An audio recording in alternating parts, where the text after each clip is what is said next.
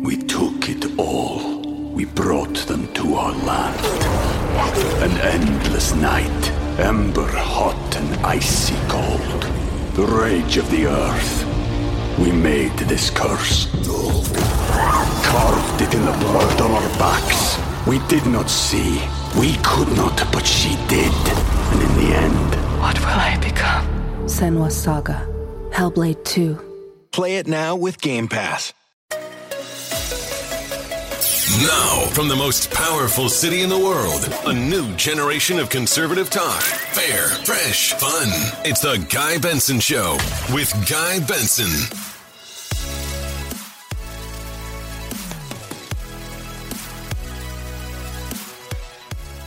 It is Friday, September 24th, 2021. Welcome to the Guy Benson Show. I'm your host, Guy Benson, broadcasting from our glittering new studios in Washington, D.C. Glad to have you here every weekday, 3 to 6 p.m. Eastern Time, and around the clock, if you want the podcast, which is always on demand and free, GuyBensonShow.com. Many ways to listen live, including on our great affiliates, through GuyBensonShow.com, the Fox News app, Fox Nation, our friends at Odyssey.com, AUDACY.com. Check me out this weekend. Programming note, I'll be on the panel, Fox News Sunday, with our guest who's coming up here in just a moment. You can guess who he is. Also later in the show, Jessica Tarloff will join us. Trey Yingst, a conversation from Kabul, Afghanistan. You absolutely do not want to miss this interview. It is extraordinary. That's in our final hour, the 5 p.m. hour, here on the Guy Benson Show. Fox News Alert as we get going. Let's bring you stats as we do every day. Confirmed COVID cases in the United States, all in, 42.6 million, with the real number being much higher than that. The death toll in this country from COVID now 684,488. The Dow is in the green right now. It's up 11 points, trading at 34,776, and we're just about 52 minutes away from the closing bell for the week up in New York. And joining me here in studio, directly across from me, is Chris Wallace, the anchor of Fox News Sunday. You can follow that show at Fox News Sunday on Twitter. Check your local listings on your local Fox station. You can watch replays on FNC. He's also a best-selling author. His new book that he has here in studio with us, and if you're watching on the Fox Nation live stream, you can see the cover of it, or you will when it cuts to him. And the title of that book is Countdown Bin Laden, The Untold Story of the 247-day hunt to bring the mastermind of 9/11 to justice. And Chris, it is such a pleasure to see you in person for the first time in 18 months or so, I was going to say, a year and a half. I thought I'd gotten out of jail, but no, I'm back with you. So I'm so sorry. Countdown Bin Laden, how's it doing? Just a totally compelling read, and I think it's fair to say the definitive account of how we got Bin Laden. Well, thank you for that. It's doing great. It's the number 2, for the second week in a row, the number 2 book in the New York Times bestseller list, both hardcover and ebook, which is nice. But I'm really proud of the book, and I'm very pleased by the reception it's gotten. It's a history thriller. You know how it ends, but the people – I get a lot of emails from people at 2 o'clock in the morning saying, I couldn't put it down, darn you, I just finished it. That the last 100 pages, they were just on the edge of their seat because they wanted to see what happened next. There are surprises, things that have not been said before, told before, people who haven't talked before. It's a good book. It just is. I'm proud of it. Countdown Bin Laden by Chris Wallace, our guest, available for sale right now. Chris, I want to play a couple sound bites for you. The president finally deigned to answer some questions today. It had been a while, and he was asked about the border. This alleged whipping, quote-unquote, incident, of course, came up, and he decided to kind of lean into it and go nuclear to a certain extent. Here he is in cut 7. It was horrible what to see, as you saw. To see people treated like they did, horses barely running them over, people being strapped, it's outrageous. I promise you those people will pay. They will be, an investigation underway now, and there will be consequences. There will be consequences. It's an embarrassment, but it's beyond an embarrassment. It's dangerous. It's wrong. It sends the wrong message around the world. It sends the wrong message at home. It's simply not who we are. The Vice President, Kamala Harris, was on The View. A little bit of a bumpy start to that show today. We'll play that audio later. She echoed this line, cut 19. I've been very clear about the images that you and I both saw of those law enforcement officials on horses. I was outraged by it. It was horrible and deeply troubling. There's been now an investigation that is being conducted, which I fully support, and there needs to be consequence and accountability. Human beings should not be treated that way, and as we all know, it also evoked images of some of the worst moments of our history where that kind of behavior has been used against the indigenous people of our country, has been used against African Americans during times of slavery. And so I'm glad to know that Ali Mayorkas, the Secretary of the Department of Homeland Security, is taking it very seriously. And moments ago, the aforementioned Mayorkas was at the White House at the podium and talking about systemic racism and how horrified he was by all of this. And Chris, I feel like I'm losing my mind because I've watched the videos, I've looked at the images. The photographer who took the famous photograph has now come out and said, we didn't see any whipping. The photo is being misconstrued. Border Patrol says there was no whipping, there were no whips. But this talking point has just been willed into existence that Border Patrol was out there whipping Haitian illegal immigrants, and the president is denouncing it, from the very highest level, the biggest bully pulpit in the world. Have you seen any evidence that people were whipped? No, but I have seen the Border Patrol using their horses to intimidate and push back people. Let me go with my big point, and then I'll get to the whipping in the first place. When I was hearing the clip of the president, he was talking about this is embarrassing.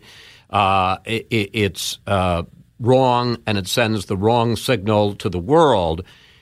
Yeah, I was thinking he really should be saying that about our immigration policy and the fact that 15,000 people came across this dam into Del Rio and then had to spend days, more than a week, in squalor under this bridge.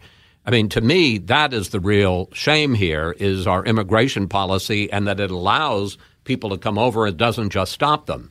And that's what I think the real focus ought to be on.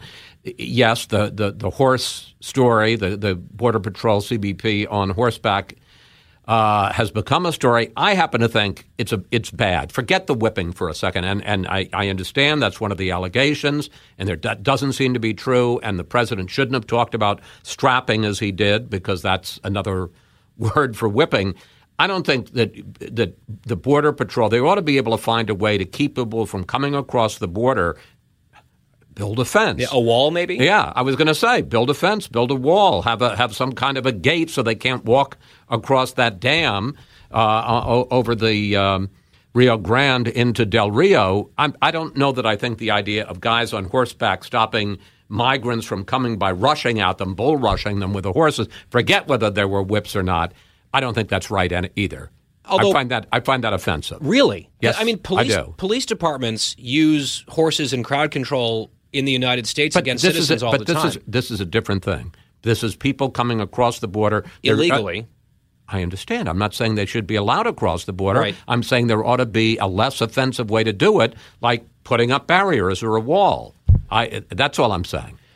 When it comes, I think the idea, and I don't think that you usually see horses in crowd control running at these people the way that they were in American cities, the way they were at the border with these Haitians. Yeah, I think we can get into the specifics of crowd control and police tactics and law enforcement I happen to think that's missing the point. I do too. Good. And I think it's actually the goal of the administration for us to miss the point, which is the crisis over which... So let's focus on the real news. I agree. It's just, I think to me, during the last president, he was criticized a lot for making things up and not saying things that were in alignment with actual facts.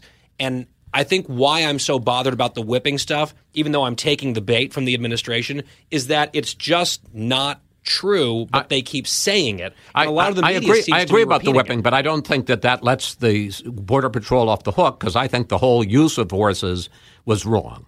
Okay. That's the point I'm making. But I think that we're missing the point, which is the real problem here is that it was allowed to happen because of the negligence of the Biden border policy. I mean, here's the problem I have with Biden talking about a more humane policy. So they say, we're going to have a more humane policy. We're going to roll back Remain in Mexico.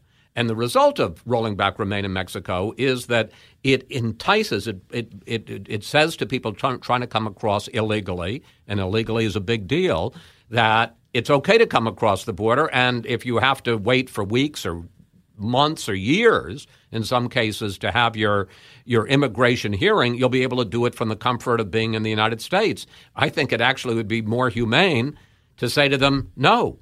Don't come over. Don't be huddled under the bridge. Stay in Mexico or don't come up at all, because I think this half-door open policy is creating a lot of problems that a stricter policy wouldn't. And we have 1.5 million known border encounters this fiscal year and counting so far, plus hundreds of thousands of known gotaways. What's happening? The policy is failing. The whip stuff is a sideshow. Right. That So I think stop talking about the whips. The policy is a mess. Right. I agree with you. I think that's why they are happy to repeat the lie about whipping, is because you and I will sit here talking about it. You and will fact sit here. I'm not talking about the whipping. But the president is. The vice president is. But and then so we're fact-checking we've covered it. Let's move on to the policy. And I think the real problem is the policy. The policy is wrong. And I just watched some of Mayorkas. Maybe this is why I'm spun up about it, because he said that we inherited a broken system and we got to fix it. They're not fixing it. And he talks about, comprehensive immigration reform. We all know there's not going to be comprehensive immigration reform. I agree there should be, but there isn't going to be, just as a matter of political reality. So find measures that you can use that will alleviate the system. And part of it is, as an American, I'm offended at this open door that's allowing people to come in, 15,000. Wouldn't you think somewhere, it turns out that in Del Rio, he said this for the first time, since September 9th, they've had 30,000 people come across the border. Wouldn't you think somewhere between 100 or 1,000 and 30,000, you'd have said, okay, let's stop it? And what they inherited, obviously not a perfect system by any stretch, but the numbers weren't anywhere close to this in the last administration. So just to say, this is a broken process, so what can we do? That doesn't hack it. Do you have anyone from the Biden White House on Fox News Sunday this weekend? Because I saw some people last weekend saying they offered no one from the national security team after the admission of the drone strike that killed 7 children. Are they offering up people? We don't know. We have asked for Secretary Mayorkas, and we're interested to see whether they're going to make him available or not. We do know we're going to have an exclusive interview with the governor of Texas, Greg Abbott, so we'll discuss the issue at length. We'll also have a report from on the ground at the border, and we're hoping to have somebody from the administration that we can ask some of these very good questions about. The thing about I'm now going to contradict myself about the whipping is Chris. They won't even discuss. I mean, somebody asked, well, what is it that you think they did wrong? And Mayorkas wouldn't even say what they did wrong. I happen to think the horses was wrong. The whipping seems to have been. But they should at least have an answer to that when they're saying they're horrified. They're treating it like a crime against humanity. And they also didn't make it clear in Mayorkas, the part of the news conference I saw, as to how many of these people from Del Rio have actually been released into the United States to wait for processing. Yes, they're supposed to see an immigration judge, but that can, as I say, take years. Over on Capitol Hill, just steps from where we sit right now, Democrat leaders are having a real whale of a time wrangling votes for a number of different issues. You've got the reconciliation package, you've got the debt ceiling, you've got this bipartisan infrastructure bill. They're putting out statements, they're making noises about progress, but I'm not sure if the progress is concrete or tangible yet. How do you see this playing out, or is this truly fluid? Well, it's absolutely fluid. There's no question about it. They definitely are not going to have a government shutdown. The Democrats are the controlling party, the governing party. They control both houses as well as the White House. There's not a chance that they're going to have a government shutdown on Friday morning. Debt ceiling, they're not going to go into default. Somehow that'll get settled. The big question are the $1.2 trillion infrastructure bill and the spending bill, which is now at $3.5 trillion. I suspect it'll be less. It's absolutely fluid, and I only say this because, as a political realist, I don't see how the Democrats, with control, can't come up with a compromise. It may be a lot less than Bernie Sanders want, a lot more than Joe Manchin want. There's got to be some number between $1.5 trillion and $3.5 trillion, which is where they both are, that they could both hold their nose and agree to, because it seems to me you put the Democrats in charge and they can't pass their own president's agenda. That is a catastrophe, and I feel political catastrophe. Pelosi feels like she can't let that happen, and right. She's generally pretty good at whipping the votes, a different kind of whipping. Yeah, Chris Wallace. Really? We got to use that? I feel like, so you're too young to get the reference, but I'm sure some of your listeners were. On Groucho Marx, there used to be a magic word, and when you said the magic word, a duck would come down with the magic word. That obviously today, it's whipping. Last question, very Yes, briefly. sir. The least important question you'll get all week. We had a poll here on the show, and we had Jesse Waters weigh in and our colleague Jimmy Fala weigh in, and then we posted it on Twitter as well. Of the male correspondents here at Fox News, the question was, who has the best hair? It was Peter Doocy, it was Matt Finn, it was Bill Malugin. Malugin won. Thousands of people voted. Malugin won by a 17-point margin. Chris, I have to ask you, did the people get it right in your mind? Say it again. It was Peter Doocy, Malugin, And Matt Finn. No, Malugin. I agree with Malugin. You know, sometimes I look at Malugin and I think if I had looked like him, there would have been no stopping me. I might have been a success in this business. Well, you are a success because you've got a huge show. I could have been somebody. And you've got a number 2 best-selling book in the country. Yeah, well, let's make it number 1. Countdown Bin Laden. Countdown Bin Laden by Chris Wallace. My guest will be watching Fox News Sunday this Sunday. I'll be on the panel. Looking forward to it, Chris. That's a ratings booster right there. Let's hope. It's the Guy Benson Show. We'll be right back. Fresh conservative talk. Guy Benson Show. We took it all. We brought them to our land. An endless night, ember hot and icy cold. The rage of the earth. We made this curse. Carved it in the blood on our backs. We did not see. We could not, but she did. And in the end, What will I become? Senua's Saga. Hellblade 2. Play it now with Game Pass. From the Fox News Podcasts Network. I'm Ben Domenech, publisher of The Federalist, and I'm inviting you to join a new conversation with the smartest thinkers out there about the country and where we're going. Subscribe to the Ben Domenech Podcast. Subscribe and listen now by going to foxnewspodcasts.com.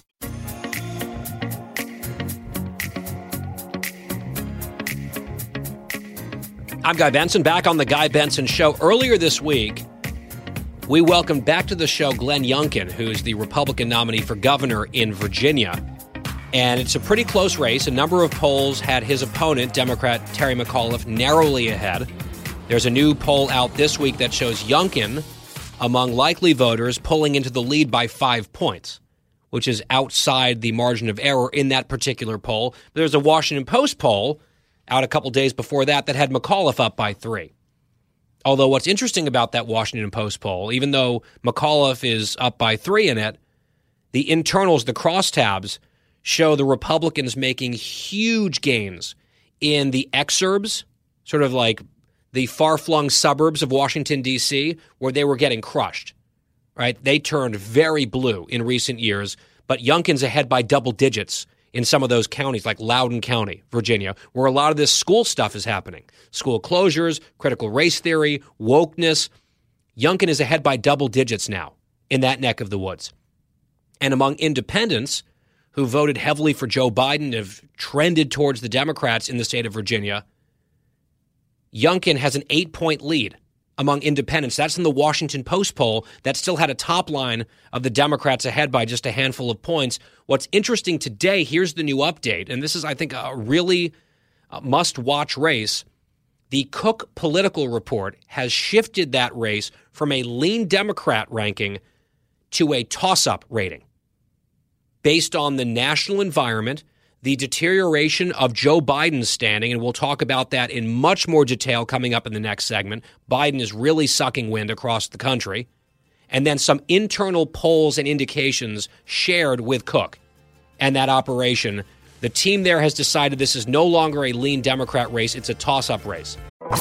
Out of the gates and ready to go. Hey, it's Hutton and Withrow. Hot Mike is here on the Outkick Network. We've got your afternoon covered with the latest sports discussion, and it's available wherever you find your audio. Daily analysis and news. He is hot. I am Mike. Actually, my name is Chad. His name is Jonathan, but you get the picture. We're going to bring it every single day. Whatever you want to call us, we'll respond to. We just want you to respond to what we're dishing out every day. And while you're here, we hope you subscribe to the podcast, like, subscribe, and share. It is a turnout race in Virginia. And if Republicans and right-leaning independents show up in force, it's winnable. And that would send a chill down the spine of Democrats for 2022.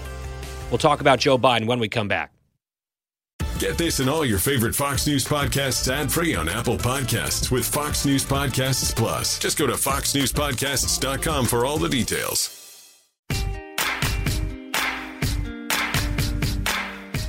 Talking about the issues you care about. Guy Benson. We return to the Guy Benson Show. Thank you for listening. If you missed it, our opening segment, we hosted Chris Wallace of Fox News Sunday. We were talking about immigration, and Chris seemed a little bit flummoxed, maybe perturbed by my repeated questions about this whole whipping so-called controversy. And I think the reason that it bothers me so much, and I kept coming back to it, is the President of the United States and the Vice President of the United States are leading a smear on Border Patrol, alleging that something happened that didn't happen. A bunch of journalists and leftists just decided through this weird online hive mind that Border Patrol was running around on horseback, whipping illegal immigrants as they crossed into the country illegally. There were no whips, there was no whipping, and yet that is what was said. And the president used a synonym again today for whipping as he denounced Border Patrol in tones and terms that were much more indignant and angry and hostile than I've ever heard him direct, for example, at the Taliban. Right? He sounded so angry. It was almost as if he was talking about Ron DeSantis, right? President unity, President healing seems to reserve his sharpest criticism for political opponents domestically. And in this case, for law enforcement officers in his own executive branch of government, whom he's attacking for doing something that they did not do.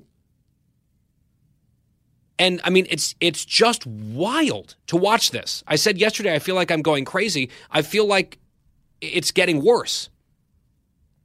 They are doubling and tripling down on something where now they're like invoking slavery. I guess they got that talking point from Maxine Waters. So they're likening this to slavery. And Mayorkas today was talking about systemic racism.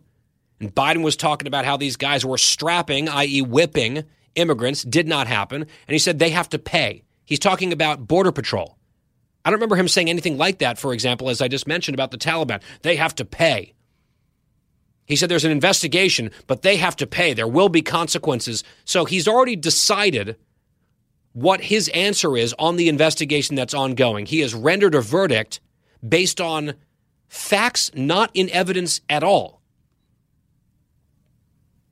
And what Chris Wallace was saying was, well, the whole use of horses was offensive to him. I don't necessarily see it that way. I don't know if there's a better way to do it. I would hope there would be. But I don't think that using horses as a part of crowd control, especially when you're involving illegal immigrants, were these immigrants being harmed? Was there some sort of assault taking place? I don't see that in the evidence. And Wallace pointed out correctly that Mayorkas couldn't quite explain what was so horrible. This is the question that I wish Biden would get asked. I mean, he doesn't take many questions at all. In fact, I've got something to share with you here in just a moment on that. But Kamala Harris shows up on The View, and she's preening about this. Biden is furrowing the brow to the extent that he can and is mad about it, big mad. It's just terrible. These people have to pay. There will be consequences. Horrifying. What was horrifying specifically? Describe it. Describe in your own words what was so terrible that was done that justifies this language, let alone this investigation and putting people on administrative, desk jobs for the moment and pulling horses out of the sector altogether and vowing that they're going to pay with consequences. Please explain why. What is it? Don't talk about the images being disturbing. Don't use euphemisms. Don't be vague about it. No, specifically in detail, tell us. I don't think they can, because the basis of this entire thing is made up. And as opposed to fact-checking the president and the administration and the people who are pushing this, the media has been, in many cases, leading the charge in spreading the misinformation. And they are smearing the men who are at the border on those horses just trying to do their jobs. And the officials at the top of that organization say they were doing what they were trained to do. And Mayorkas himself, the DHS secretary, admitted as much on day one of the controversy, before he realized what the party line was going to be, before he was told, no, we're gaslighting this way, we're doing a giant lie about this, and here's how we're handling it. Before that memo came down from on high, before that hive mind whipped into high gear, Mayorkas, I guess, was unaware of that, and he accidentally spilled the truth, which is, in the New York Post report, he said that they didn't see anything immediately offensive or problematic about what happened, and that there were no whips. And yet here we are. It's a very creepy. It comes back to the word that I used yesterday with Molly Hemingway about the Hunter Biden emails and the laptop, how they just made that story go away. They just determined, they asserted that it was Russian disinformation and extremely dangerous and could not be shared and was not true and was not legitimate. This is the opposite, where they've taken something that didn't happen and they've spun it into this alternate reality that doesn't actually exist, alternative facts. It's actually pretty scary that they can do this. And the president can stand up there and say, and talk about whipping when there's no evidence. In fact, there's counter evidence. I referenced it with Chris Wallace, the photographer, the news photographer who took the photos that became iconic and spread and sort of launched the whole whipping lie. He's come out and said, no, that's being misconstrued. There was no whipping. We saw no whipping. Doesn't matter. The president's now saying it. And rather than pushing back against that and saying, what the hell are you talking about, Mr. President? Many, many people in the press are just going with it. They're going with the flow because they're activists. Like, well, this is our narrative. These are our talking points. And, you know, an apple's an apple, a banana's a banana, and a whip, even if it's imaginary, is a whip. Strangely, we have not seen furious fact checks forthcoming on this, even though it is besmirching wrongly the agents involved and turning like the power of the American government and the outrage of so many people in this country, powerful people, the influencers in this country, they've turned the outrage at the people who are already beleaguered and overwhelmed at the border, trying to protect the border from this unprecedented, decades-high blowout surge in illegal immigration. Their morale is low, they're exhausted, they're overwhelmed, and now they're maligned based on lies from the very top of the government, with very few journalists doing anything to hold the president and others to account for spreading the lies. They're helping with the spreading of the lies. They're not mad about the disaster at the border. They're not mad about the thousands of illegal immigrants who are just being released into the country. Mayorkas said today, we have no idea if they were sick with COVID. Great. They're not mad about that. They're mad at Border Patrol based on a figment of their imagination that is made up. And it's like they all looked at each other and said, uh-oh, we're already knee-deep in this BS. Maybe we should call it horse S in this case. What are we going to do? Do we correct the record? Do we try to restore just some little semblance of credibility and honesty here? No. Let's triple down. Let's keep pretending that it happened. Maybe we'll get some people fired for this thing that didn't happen. That's why I'm talking about it. That's why I think it's significant. And yes, of course, it is a distraction from the failure itself, which they don't want to deal with or grapple with or confront in a serious way. So here we are talking about an alternate reality that they have conjured from nothing, from photographs that were misseen by a few blue check marks and turned into a new fake truth that has been fully embraced by no less than the President of the United States himself. Now, earlier this afternoon, the President was meeting with the Prime Minister of India, Prime Minister Modi. And there's video of him sitting down in the Oval Office, these two leaders, and Biden, and I just tweeted this at Guy P. Benson on Twitter. Here's what Biden says to his Indian counterpart, because I guess he's still burned by Boris Johnson, the UK Prime Minister, daring to answer questions from a free press in the Oval Office the other day, which made Biden look ridiculous because he sat there refusing to take questions when Boris had done so from the British press. So not making that mistake a second time, Biden says this to Modi, quote, "The Indian press is much better behaved than the American press. With your permission, could you not answer questions? Because they," meaning the U.S. press, "won't ask any questions on point." If you just sort of change the inflection and the voice just a little bit, it sounds an awful lot like another president, doesn't it? They're very badly behaved.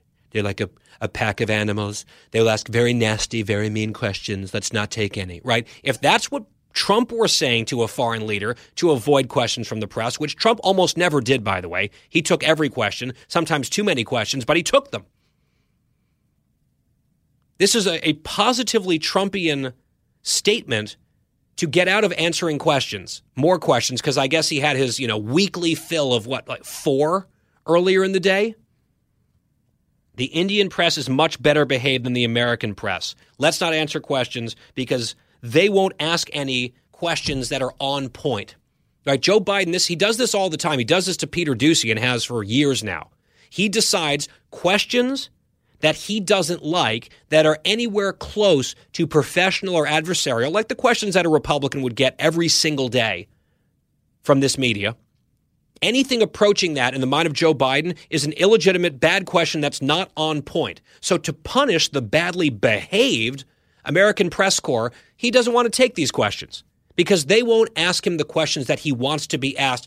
Can you imagine how thin-skinned you have to be if you are Joe Biden and you believe that this media is too hostile to you?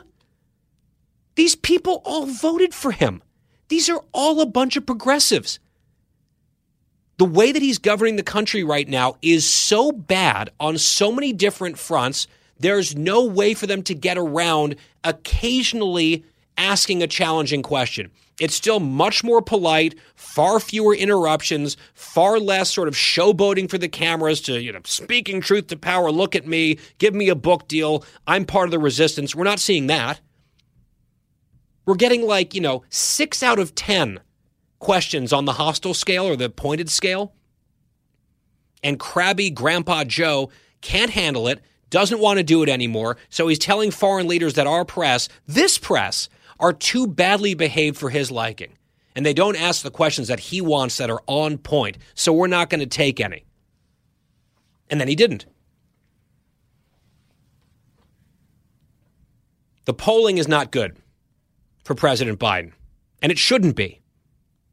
In some respects, I say it should be worse. The Des Moines Register poll out in Iowa, that's the gold standard poll in the Hawkeye state, they show Biden's job approval this week had fallen 12 percentage points since June. 12. He's now at 31% approval in Iowa, 62% disapproval. In that heartland battleground state that Barack Obama won twice. Joe Biden was on a ticket that carried Iowa twice, and he's now at 31-62 approval in Iowa. Marquette has a national poll showing Biden's approval dropped by 10 points in recent months, so down double digits. A 28-point swing in the wrong direction, the bad direction, among independents in that poll. Gallup has Biden's approval rating plunging 11 net points since last month. He's now at 43% approval. He's underwater by double digits. And the Cook Political Report that we referenced in the last segment on the Virginia governor's race, which is now a toss-up, they report this, quote, private polling is now picking up double-digit drops in Biden performance in competitive House seats. So I know the White House thinks that they're geniuses by having Kamala Harris somewhere in a bunker, I guess. I don't know where they typically have her. She came out for The View today. Did not go well. Stay tuned for that. And Joe Biden, they're like, let's just not do questions. Meanwhile, the actual events that are happening in this country are speaking for themselves, and Biden has no coherent response to them, if any response at all.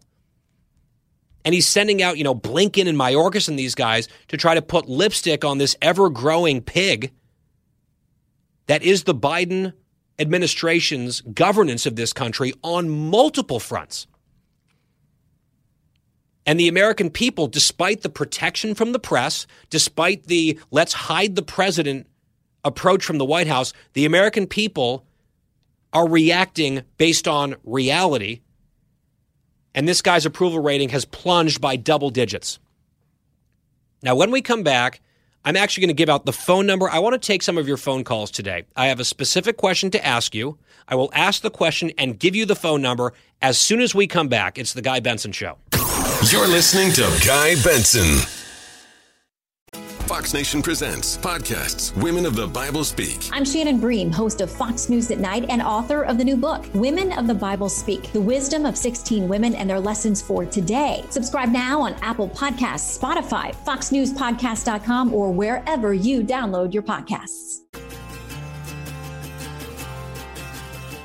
I'm Guy Benson. Welcome back. Well, we haven't taken phone calls from the audience in a hot minute here at the program, and that is about to change.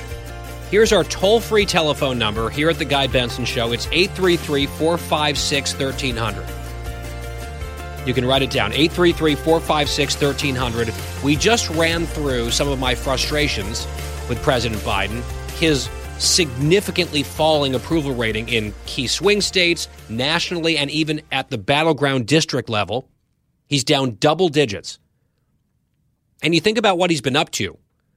The Afghanistan debacle, stranding Americans and breaking that promise to American citizens and legal residents and U.S. allies. All of the mixed messaging and sort of butchered policies on COVID, vaccine mandates, I think all the way back to the Georgia and Texas laws on elections where Biden was saying this is worse than Jim Crow. Jim Crow on steroids, just totally playing the race card in a horrible way. He got the All-Star game pulled out of Atlanta by endorsing that. A president of the United States, it's just been a steady stream of things that, for me, have diminished my view of him significantly. I did not vote for him. I did not think he was going to be a good president who was going to do stuff that I liked. I did not think he was going to be this terrible on so many things. And apparently, my view is shared by a lot of people because his approval rating is down, as I said, double digits. So here's the question for you at 833-456-1300. Of all of it, and I know there's a wide buffet at this point of options, a buffet of failure and frustration with the President of the United States, Joe Biden. What is the single thing that has bothered you the most that he's done? It could be Afghanistan. It could be COVID-related. It could be the border. I mean, again, the list is long. And there's a lot of sort of broad-based discontent right now, but I want to hear specifically. What is the one thing, policy, action, statement, whatever it is from Joe Biden that bothers you the most? 833-456-1300. 833-456-1300. Toll-free connection to The Guy Benson Show. Your calls coming up live, straight ahead. Don't go anywhere. New from the Fox News Podcasts Network. My name is Kennedy, and welcome to my podcast, which will, I humbly say, single-handedly save the world. You're welcome. It's Kennedy Saves the World. Subscribe and listen now by going to foxnewspodcasts.com. Live from the most powerful city in the world, unconventional talk from a fresh, unconventional conservative. Guy Benson Show.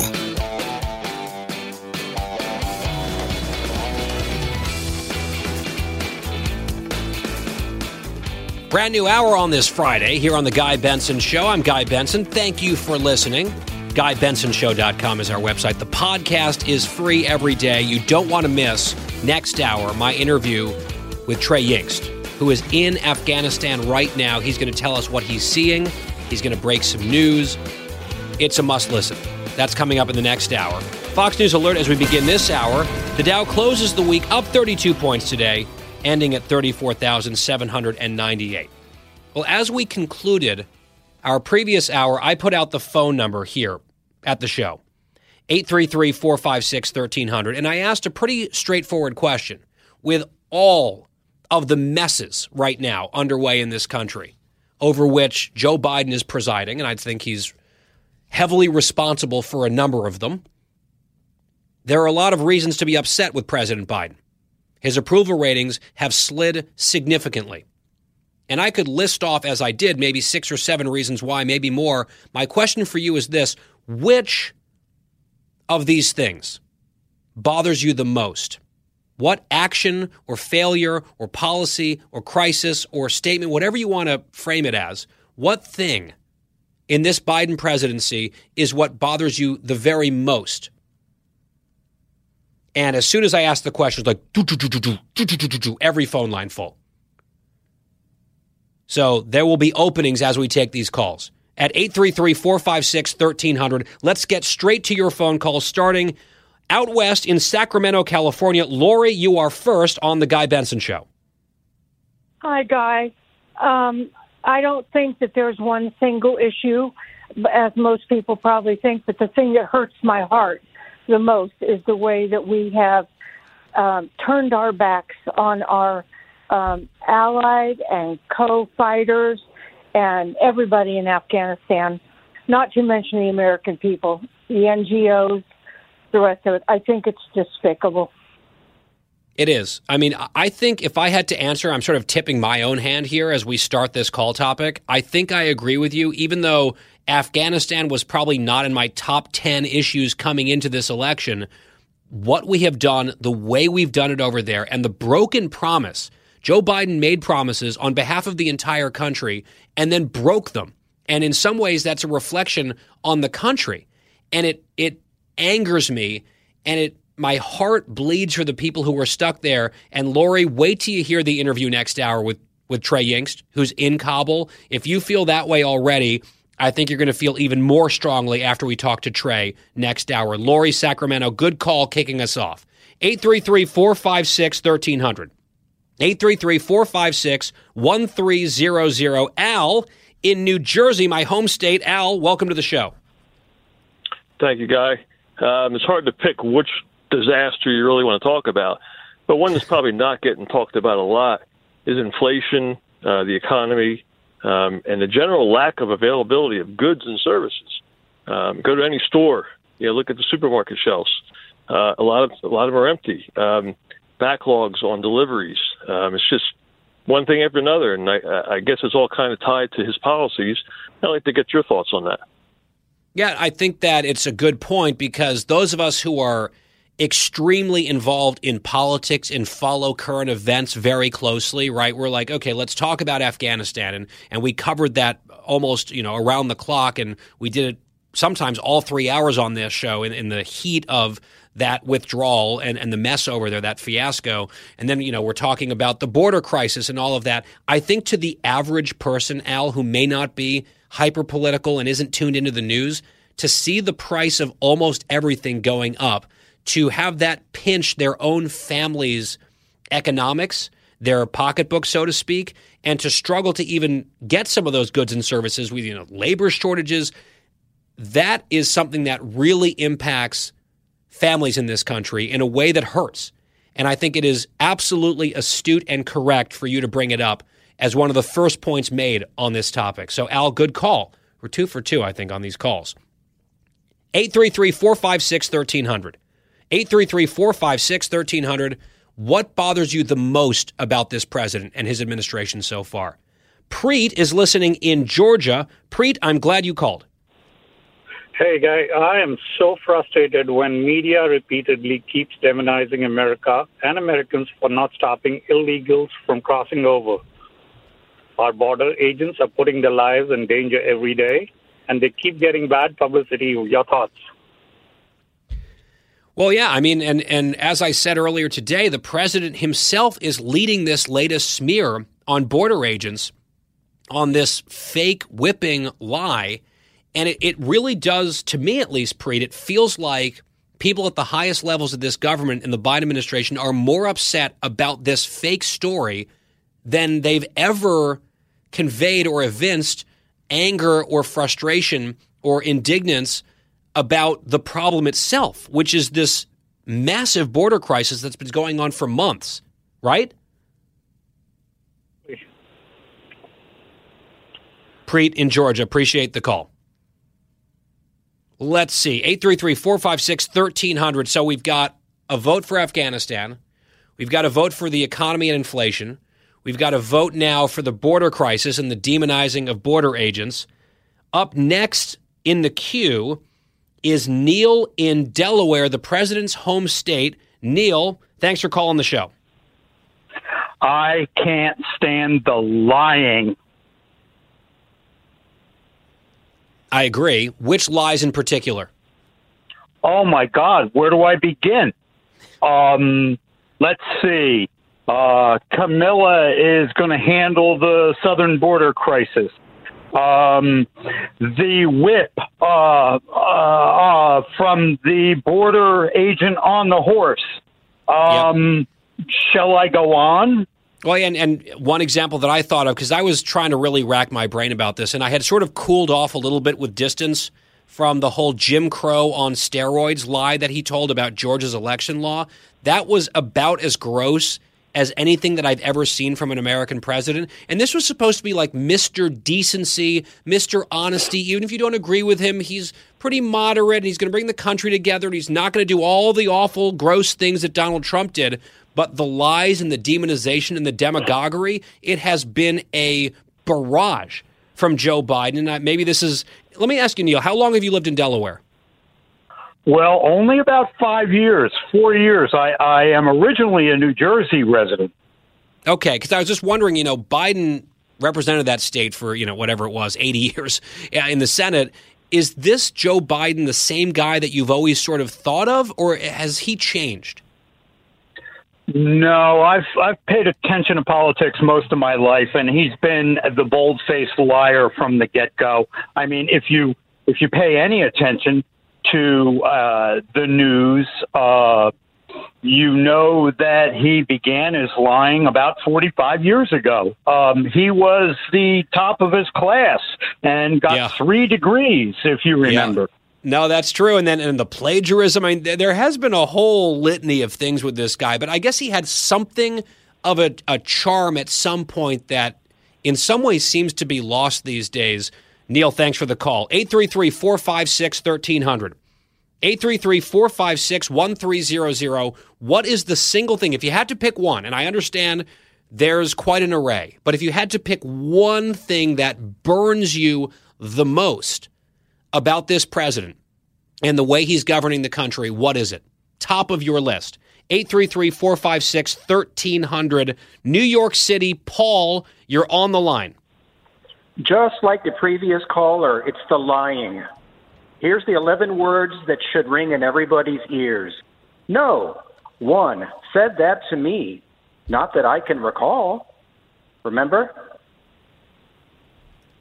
Now, which lie was that? In other words, when George Stephanopoulos asked him, didn't the Defense Department suggest to keep 2,500 troops in Afghanistan?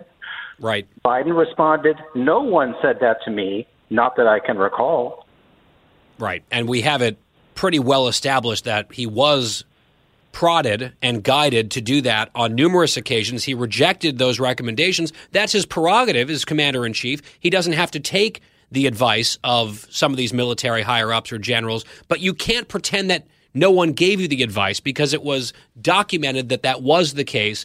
One of a number of untruths and sort of insulting pieces of spin from this president on Afghanistan. To me, and thanks for the call, Paul, if you're going to talk about an Afghanistan lie, I don't know if there's a worse one possible than on Stephanopoulos, same interview, telling the American people in the world, we will not leave Afghanistan until every American is out. And then they didn't. They left with hundreds, probably thousands of Americans who are still there now. That interview was, a month ago? 833-456-1300.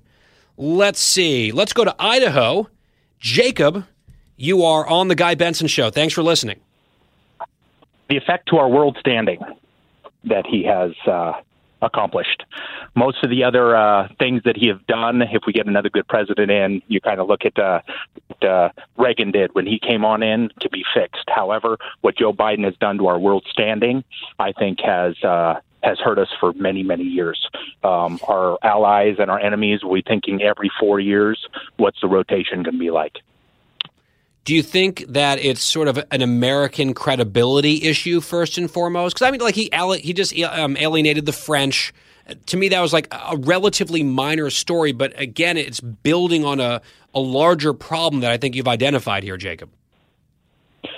Yeah, no, absolutely. I mean, because like I said, I mean, they're not only course of lying. I mean, like I said, the rest of the world does not take their cues from our media. They see what's happening, even when he gets together with world leaders and forgets names. And I mean, that stuff has a lasting effect. And even if we get somebody in who's good, that's still going to remain in the memories of our allies and our enemies. Yeah, and I think any time that we're going to be asking people for help in the future, a lot of folks might think twice, even longer than they would have otherwise, because they remember the betrayal of the people who put their necks on the line for us in Afghanistan. To me, that is one of the most damaging legacies on credibility, on honesty, on honor, quite frankly. Jacob in Idaho, I was just in your state for the very first time this summer. I loved it. Jacob, thanks for the call. 833-456-1300. We've got just the calls flying in here on the Guy Benson Show. We will take more of them after a short commercial break. Don't go anywhere. Give us a ring. 833-456-1300. Your biggest frustration or point of anger with Joe Biden. What is it and why? 833-456-1300. It's the Guy Benson Show. Let your voice be heard. Call 833-456-1300. The Guy Benson Show. Living the Bream is a podcast hosted by Fox News Channel's Shannon Bream, sharing inspirational stories, personal anecdotes, and an insider's perspective on actions and rulings from the High Court. Subscribe and listen now by going to foxnewspodcasts.com. America's listening to Fox News. 833-456-1300, your connection to the Guy Benson Show. Lines are jammed. What is your biggest beef, your biggest problem with President Biden, the way that he's leading the country? Let's get to as many calls as we can here in the segment. Leslie in Tennessee, the volunteer state. Leslie, welcome. Hi. Okay, so Panjshir, Afghanistan. I've lived and worked there for 12 years and have just recently come back into the States. We're all in shock. We being me and the Panjshiri people who I know quite well. Genocide, everybody in the media here, you guys are not covering what's really going on. And we're all in shock, like we've been abandoned, and they're good people. Yeah, it's really heart-wrenching. And in fact, someone who is covering what is happening on the ground, Trey Yingst, our foreign correspondent, will join us next hour here on the show. I really recommend the interview, Leslie. Thank you for your call. Bill in Las Vegas, you're next on The Guy Benson Show. Hello, Bill. My biggest difficulty is deflection. His inability to accept accountability for any of his actions, even who he talks to in the press corps. Latest example, Afghanistan. We have the fiasco over in Afghanistan. Rather than deal with it, rather than handle it, he comes up with a COVID vaccine mandate. Now all of a sudden the press and all have Afghanistan in the background, and we're all dealing with a COVID mandate that really is going nowhere. And he's not only doing that, Bill, he's blaming Trump. He's mischaracterizing the previous negotiations with the Taliban, as flawed as they were. I mean, every single day it seems like he's taking some pot shot at Ron DeSantis or Greg Abbott. The deflection and the lack of ownership and responsibility is glaring, and that's another very good answer to this question. Thanks, Bill. 833-456-1300. Sarah is in California, and you're up next, Sarah. Thanks for the phone call. Thank you. My biggest complaint is it's a pandemic of the unvaccinated. And I think about that all the time. And what about vaccines for the illegal immigrants?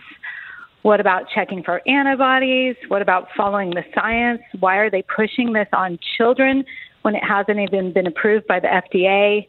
Are they doing studies on masks?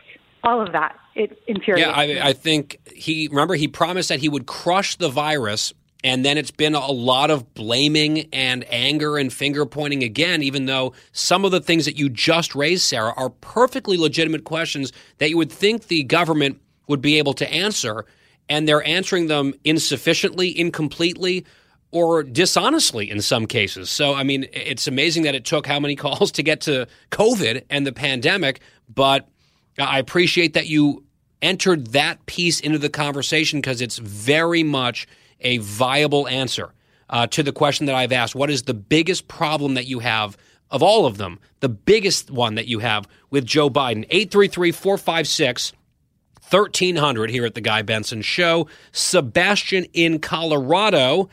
Thanks for the phone call, Sebastian. Welcome.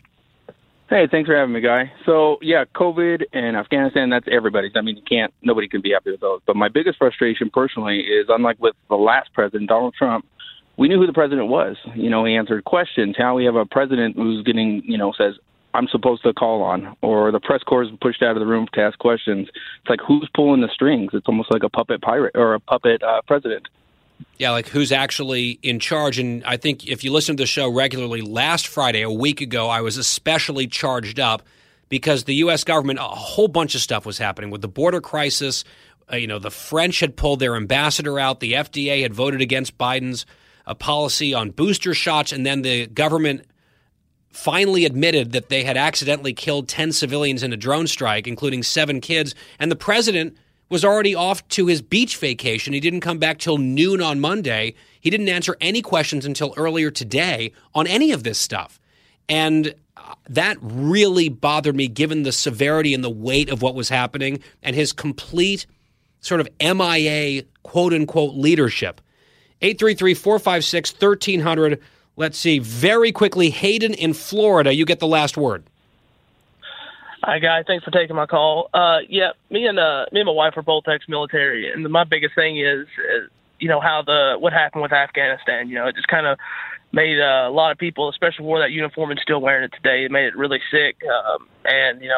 That's kind of my biggest beef with it, is just how the military is kind of being treated towards everything going on. I think that's fair, Hayden, and I want to just thank you and your wife for your service and for the phone call here. We appreciate you listening. Rose in Connecticut said it's the border. Mike in Pennsylvania says the drone strike. Greg in St. Louis, the lying. David in Louisiana, mandates on vaccines. Gene in Georgia says the border, and the calls keep coming in. But we're getting to Jesse Tarloff, our guest, coming up next. One of the liberals here at Fox News. I've got some questions for her. We'll see how she'll defend it, perhaps, coming up. Jason in the House, the Jason Chaffetz Podcast. Dive deeper than the headlines and the party lines as I take on American life, politics, and entertainment. Subscribe now on foxnewspodcast.com or wherever you download podcasts.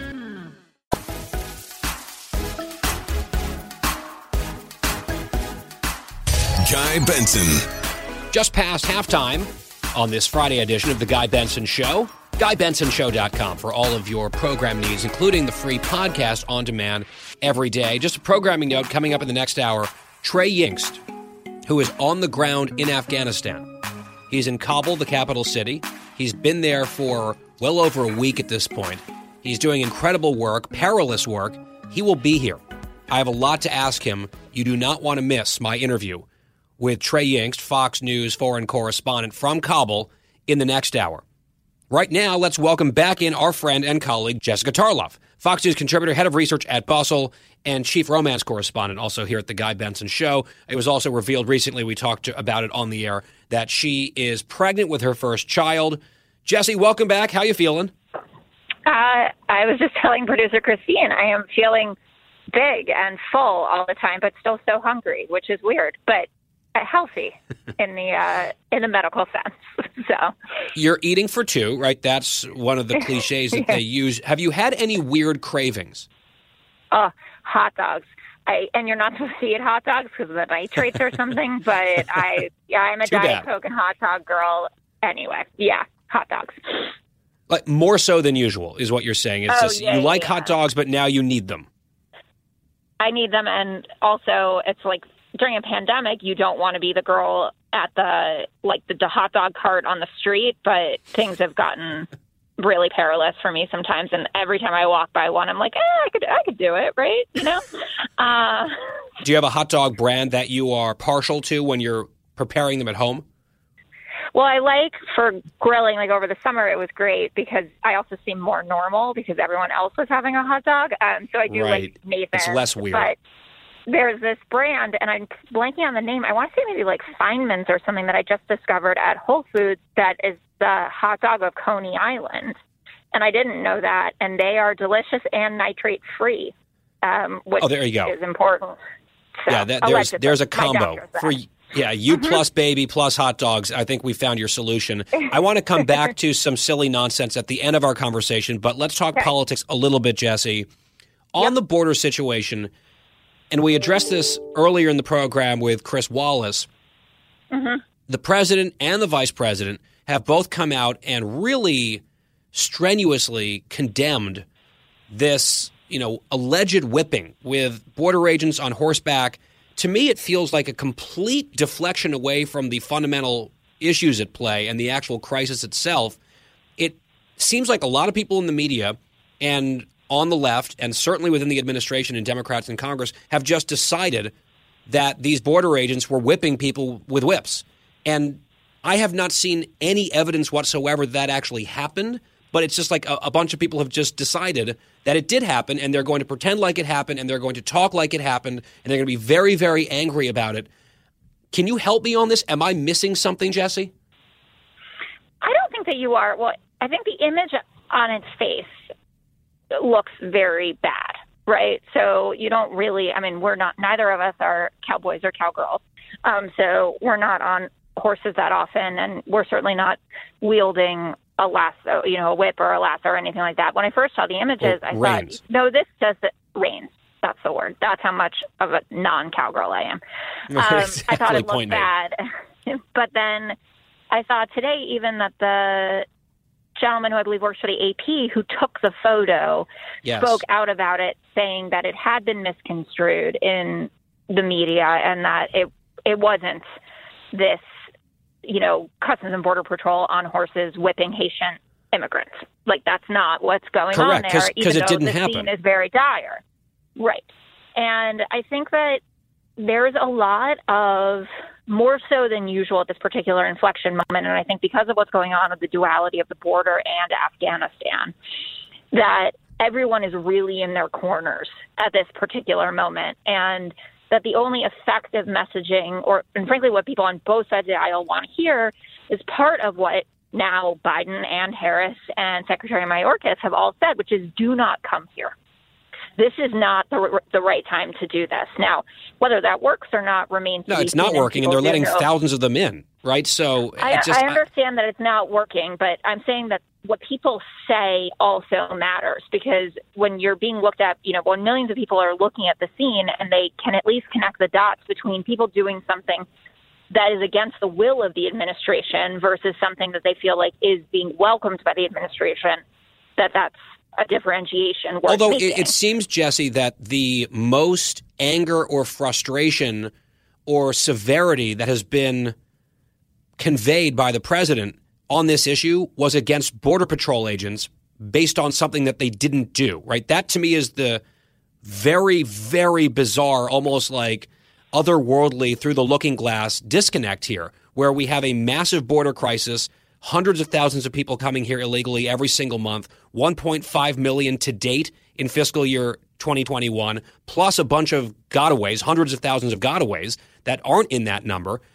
And Biden's out there berating law enforcement officials for something that they didn't do. It's not. I don't agree with the full duration that happened this morning at all on that front. And again, I think it's a lot having to do with who people's constituencies are, right, and who they're speaking to, and on the and by the way, I think you're right about that. And I just because I want to move to the next topic, I think you're right about that. Yeah. I think it is absolutely political what they're doing. Their tribe decided that this was a thing, and even though there is absolutely no evidence that this was a thing, in fact, there is countervailing evidence proving that it's not a thing. They're just sticking to it. And I'm just going to say, when the Trump administration would dig in on something without the facts on their side, they were being fact-checked, to within an inch of their life by the media. But in this case, the media has generally joined the chorus of the misinformation, and that's part of what really annoys me about this flare-up, which is now, on day 5 of whips, even though there were no whips. Let's talk about Iron Dome and Congress and Israel and your party.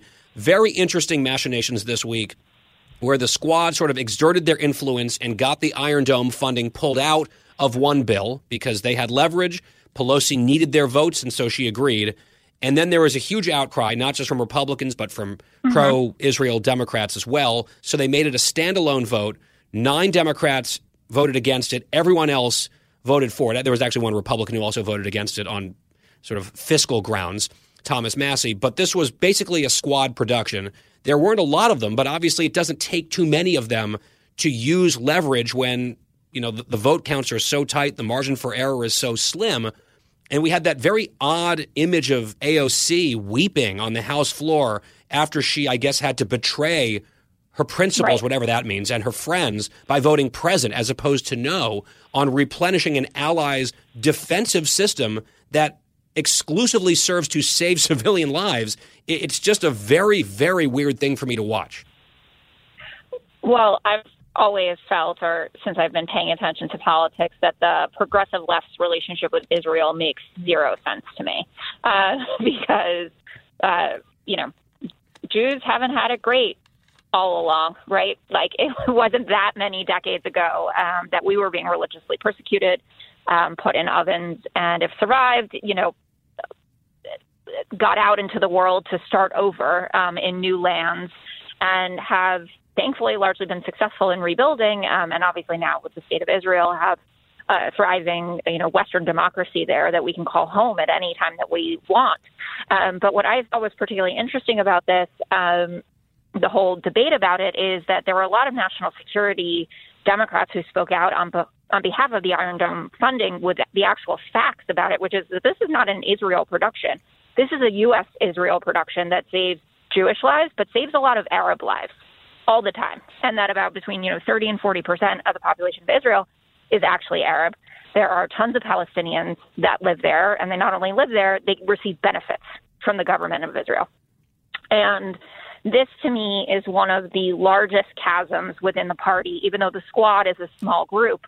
When you look at powerful lobbies, for instance, like the AIPACs of the world, et cetera, you see how pervasive this issue is in American Jewish politics. And I get this all the time as, a left-leaning Jew, that there are lots of people I think would naturally vote Democrat that end up voting Republican on the issue of Israel. My grandmother was one of these people. My grandfather canceled her out. He always voted Democratic.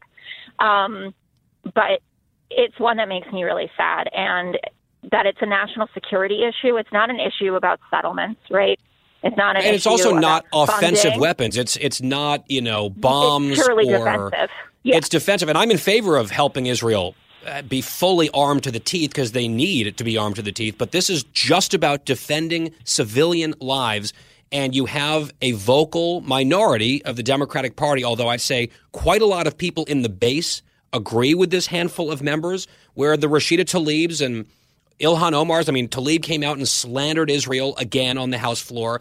It would seem that they believe dead Israeli civilians is something that they're comfortable with, if not an outcome that they sort of support. It's harsh to say, but that's hard to.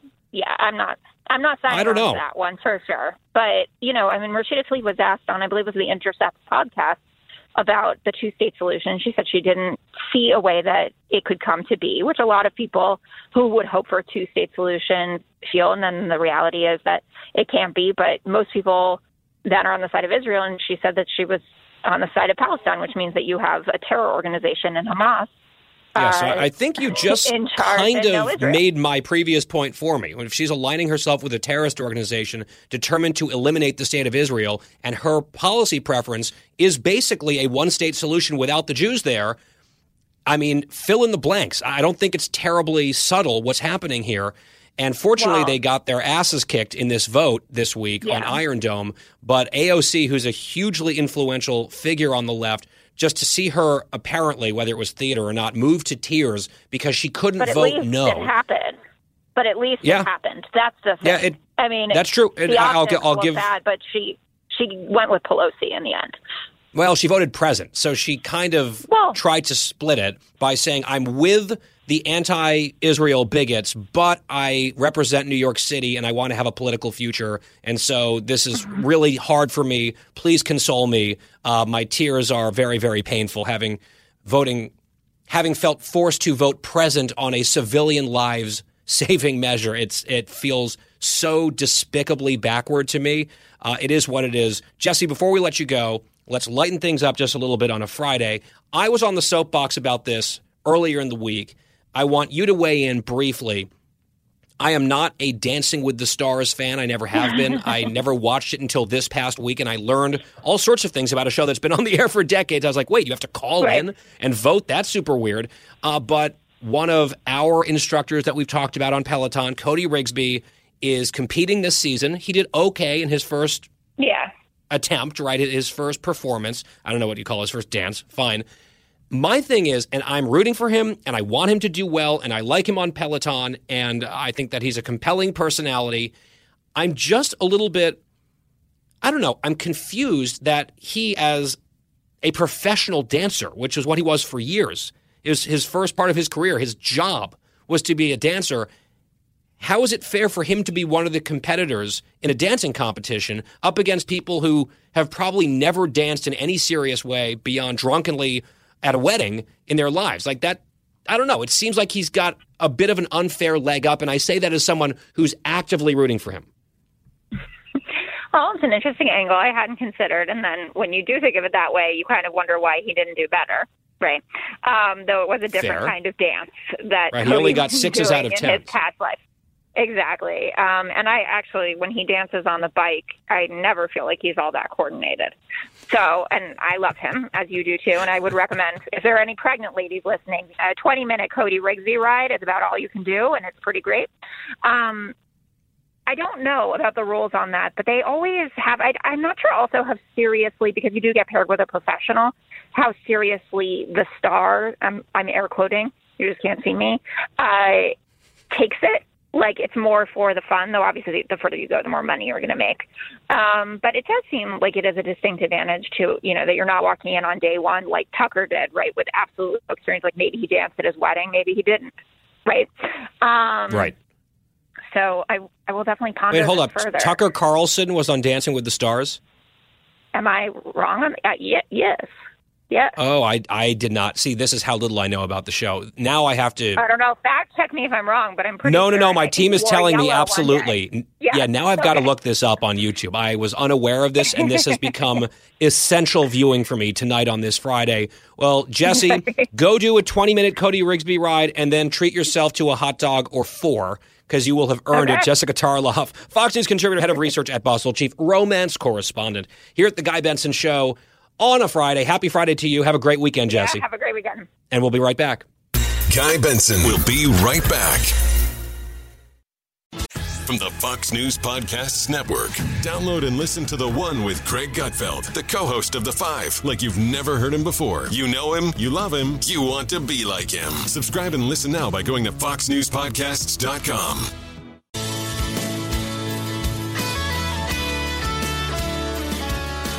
It's the Guy Benson Show on this Friday. Glad you're here alongside. GuyBensonShow.com. Yesterday on the program, we talked with Congresswoman Cathy McMorris Rodgers, a conservative Republican from the Pacific Northwest, one of the few. And she was warning about this bill coming to the floor today on abortion. And I regret to inform you that it passed the House of Representatives on basically exactly a party line vote. Only one Democrat in the House of Representatives saw fit to vote no. Henry Cuellar from Texas, in case you're curious.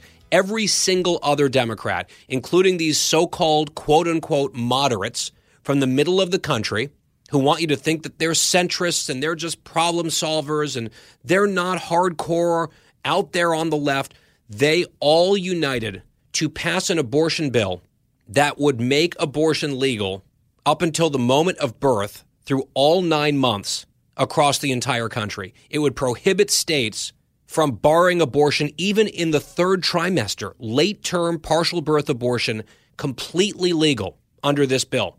Because there's an exception in the bill that says if you can find one healthcare provider, whatever that means, however you define that, if you can find one healthcare provider who will attest that having a baby will be deleterious to mental health, that is an exception to go get an abortion 8 months in if you want to. It is sick. It's actually extremely sick. It is radical. It is so extreme. It is way beyond where even most pro-choice Americans are. I know people are going crazy over the Texas law. We've talked about that here. It's not the way I would have written that law. I think there are some issues with it. This bill that just passed the House of Representatives with every single Democrat in support except for one is an abortion on demand for 9 months bill. It is disgusting. It is nowhere near moderate. And yet Nancy Pelosi got them all on side to support it. It will fail in the Senate. I think it's unconstitutional.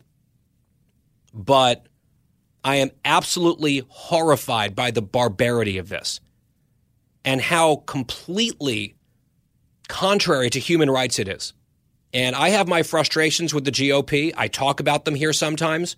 It's a vote like this today from this radical pro-abortion Democratic Party that guarantees that I will never vote for them so long as this is their posture, this anti-human rights posture.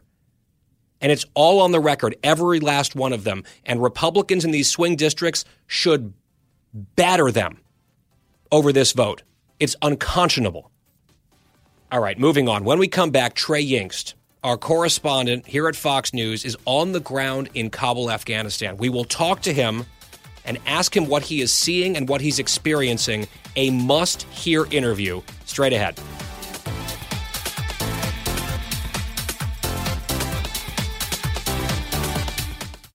It's the Hammer Time Podcast. Fox News Channel's Bill Hemmer takes you one-on-one with engaging personalities covering the critical issues of the day. Find Hammer Time now by going to foxnewspodcasts.com. America's listening to Fox News. It's 5 o'clock in the most powerful city in the world, Washington, D.C. It's time for the Guy Benson Show Happy Hour, sponsored by the Finnish Long Drink. Finland's most popular alcoholic beverage has come to America. Visit thelongdrink.com. And now, here's your host, Guy Benson.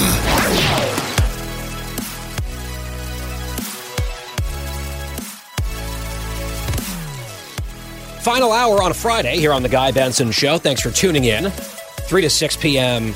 Eastern Time every weekday. And if you miss any of the program, there's a podcast available of the entire thing for free on demand, plus bonus Benson on the weekends. GuyBensonShow.com is your one-stop shop for all of it. That's GuyBensonShow.com. And the happy hour sponsored by the Finnish Long Drink, which is terrific. They have officially announced Michigan and have unveiled their product and rolled it out in the state of Michigan with, I've heard, a few more states coming soon. So stay tuned for that. In the meantime, thelongdrink.com. You can find out where it's sold near you. You can order online. Thelongdrink.com. Always drink responsibly. 21 plus only, as always. Joining us now from Kabul, Afghanistan, is Trey Yingst, foreign correspondent for Fox News. And Trey, it is good to have you here. Guy, thanks for having me. I could not help but be struck by a series of tweets that you published yesterday. In the first one, in a short thread, you wrote this: thousands of people are still trying to flee Taliban-controlled Afghanistan. U.S. green card holders, people who live and pay taxes in the United States, are trapped. We met a man today who runs a business, 2 businesses in Atlanta. He's stuck with his family right now in Kabul, and you go on to detail some of the people that you've spoken to, including U.S. citizens. I feel like in some ways here in the United States, back home, a lot of people are moving on from this story. I think that's the goal of the administration. The president at the UN this week said that he's turning the page on Afghanistan. But for the people that you're speaking with who are stuck there, they don't have an option to turn the page. This is their life. If you would, Trey, just give us some insight into some of these folks, who they are and what they're telling you. Yeah, well, look, President Biden might be turning the page on Afghanistan, but there are thousands of people who call America home. They live there, they pay taxes there, who are still stuck in Afghanistan. And that's not to mention the U.S. citizens, American passport holders who are still on the ground, not only in Kabul, but across the country. And it's extremely, extremely dire for these people who are now living among the Taliban. The Taliban controls the entirety of Afghanistan. And you have to consider these people, not only green card holders who may live in the United States or have the legal right to live there, but also people who worked for the Americans in the past, are now prime targets for the Taliban. These are individuals who are proud to have worked with the United States, whether it be at the embassy or as translators in the field for the U.S. Army or NATO troops. And they're very vulnerable because you don't have a set directive for the Taliban. So you may have leadership in Kabul saying, well, we're not going to target these people and we're going to basically forgive everyone for working with the people who used to be the enemy of the Taliban. But the reality is that you have factions in the Taliban, you have a group that is quite splintered, and they do not control all of their fighters. And these people could go after Americans who are still here. They could go after those green card holders. And it's a very delicate and dire situation for those who are still on the ground. Trey, it's amazing to look at some of these reports, particularly what you're doing on the ground in Afghanistan, talking to these people who are stuck, who are abandoned. And I know that's how many of them feel. You know, the president made a very clear promise about allies and certainly about Americans, an even more substantial promise. And he broke both of those promises in terms of getting people out and evacuating them before U.S. troops left the country. He said today, the president did, he was asked about Afghanistan. He said, look, we're still getting people out of there. Can you tell us what you are seeing and what your reporting is on the progress of getting stranded Americans out of Afghanistan? Because it feels like we're not hearing very much about too many concrete examples of successes. You'll get sort of stray ones here or there, but by and large, we haven't heard very much about how that is looking, how it's going. Can you tell us anything that we don't already know, or is it sort of a holding pattern right now? Yeah, so we've got some new details about this, actually, that we haven't reported yet. We can talk about here now. The Biden administration is still trying to get some of these stranded Americans and U.S. allies out of Afghanistan, and they're working with the Qatari government, a government that has a unique leverage over the Taliban. But you described it perfectly. This has been very sporadic. We've been in Afghanistan for about 10 days now, and occasionally you will see an evacuation flight take off from Kabul's international airport, and most of the time it's a Qatari charter flight. And we did see dozens of Americans and green card holders make their way out of Afghanistan through this evacuation process. And it is in coordination with the U.S. State Department. But over the past several days, those flights have stopped. And we've asked questions not only to the Taliban, but also the Qataris about the flights. And they basically described a situation that is up in the air. There are ongoing conversations with the Taliban about allowing these flights to land and take off. But you have to consider a lot of this is a political process that has many moving parts. There's a security aspect to all of this. The Taliban is fighting their own battle right now against ISIS-K, a group that targeted American troops on the ground in Afghanistan at the end of August, but has now shifted their focus to targeting the Taliban. And you have to rely on the Taliban to provide security around this airport. So you have flights taking off with Westerners from Kabul, but you have ISIS-K operating around the airport and across the city. So it's a very delicate situation that presents extremely, extremely high security risks. I want to talk, though, a little bit more about those people that we discussed who are still stuck here, because I think when we step back and we look at the Americans and the green card holders and the special immigrant visa holders who are still in Afghanistan, I think it's really easy, thousands of miles away in Washington, to say, well, we're turning the page to a new chapter. But the voices of these people are so desperate. And, you know, we talked to one man earlier in the week and referenced him in that tweet thread that we discussed earlier in the show, Guy. And he sent me a photo this morning. And we haven't published this photo yet, but it was of him and a few other embassy employees who made food for the ambassador and for the team that the U.S. State Department had here in Afghanistan. And he said, "Sir, this is one of my photos with Mr. John Bass. This is the former ambassador to Afghanistan and the man that President Biden now has running these evacuations. And he's in a photo with a man who was left behind." And it really gives you a sense of how betrayed these U.S. allies feel. They put their lives on the line to work with the American government while they were on the ground in Afghanistan, and they were promised safe passage out of the country. This same man showed me an email from the deputy chief of mission at the U.S. Embassy in Kabul promising safe passage out of Afghanistan, out of Taliban-controlled Afghanistan, and he's still here. His family is still at risk, and there are people being left behind. And I think the imagery that this paints for the United States across the region is significant, and it doesn't just matter right now. It matters in the future when the Americans reach out to people and ask for help around the world. I think that you will have individuals look at what happened in Afghanistan and say, well, this could happen to me if I help out the United States. No, I mean, it's just disgraceful, the betrayal. Another example that we mentioned on this show a few weeks ago was the translator who had actually helped rescue Joe Biden himself and a handful of other senators when they were forced down because of weather in the mountains in Afghanistan years ago in a helicopter. He deployed with U.S. forces to go get them, and he met Joe Biden. And Joe Biden promised that he and people like him would be evacuated, could leave the country, and thousands of them have been left behind. Trey, stand by. Our guest is Trey Yingst, foreign correspondent at Fox News. He is in Kabul, Afghanistan, conducting this interview. And when we come back, Trey, I want to ask you about how you are getting in touch with people who are stranded, how you are protecting them even as you discuss these issues with them or even interview them. And then on the other side, how you are in touch with the Taliban and how those interviews go, because it's pretty harrowing from all this distance away to watch. Trey Yingst on The Guy Benson Show. More of this conversation as soon as we come back. The Guy Benson Show. More next. From the Fox News Podcasts Network, download and listen to The Untold Story with Martha McCallum. The host of The Story on Fox News Channel sits down with major newsmakers each week to get their untold story. Subscribe and listen now by going to foxnewspodcasts.com. We are back. It's the final hour here on The Guy Benson Show. Happy Friday. With us from Kabul, Afghanistan is Trey Yingst, foreign correspondent here at Fox News. And we were just talking in the previous segment about the thousands of Americans and American allies still stuck in Afghanistan. They want to leave. You've spoken to some of them, Trey. How are you getting in touch with these people? How are they reaching you? And because I've seen interviews that you've done where you've distorted voices or you've put masks over people's faces so they can't be readily identified should the Taliban come knocking to try to execute them or whatever they might try to do. How do you communicate with these folks? And then when they decide that they want to talk to you or even potentially go on the record or on air, what are the measures that you take to make sure that they are safe, that their identities are protected, that you're not being followed? I would imagine this is relatively precarious stuff. It's a great question, Guy, and you bring up some really great points.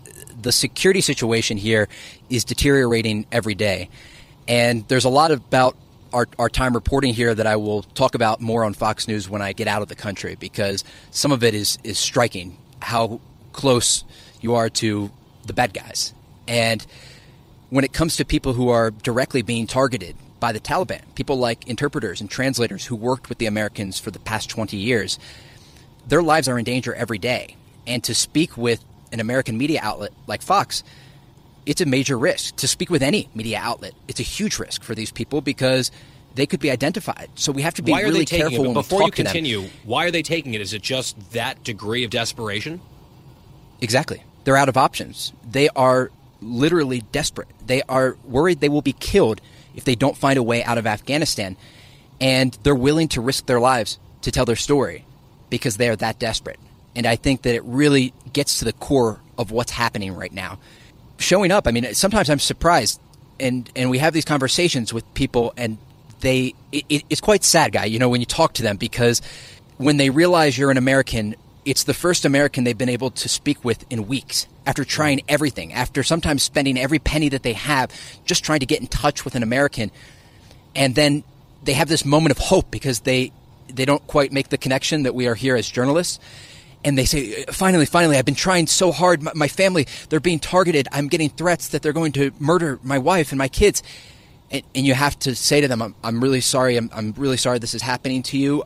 I want to tell your story and let the world know that this is happening, but I can't help you.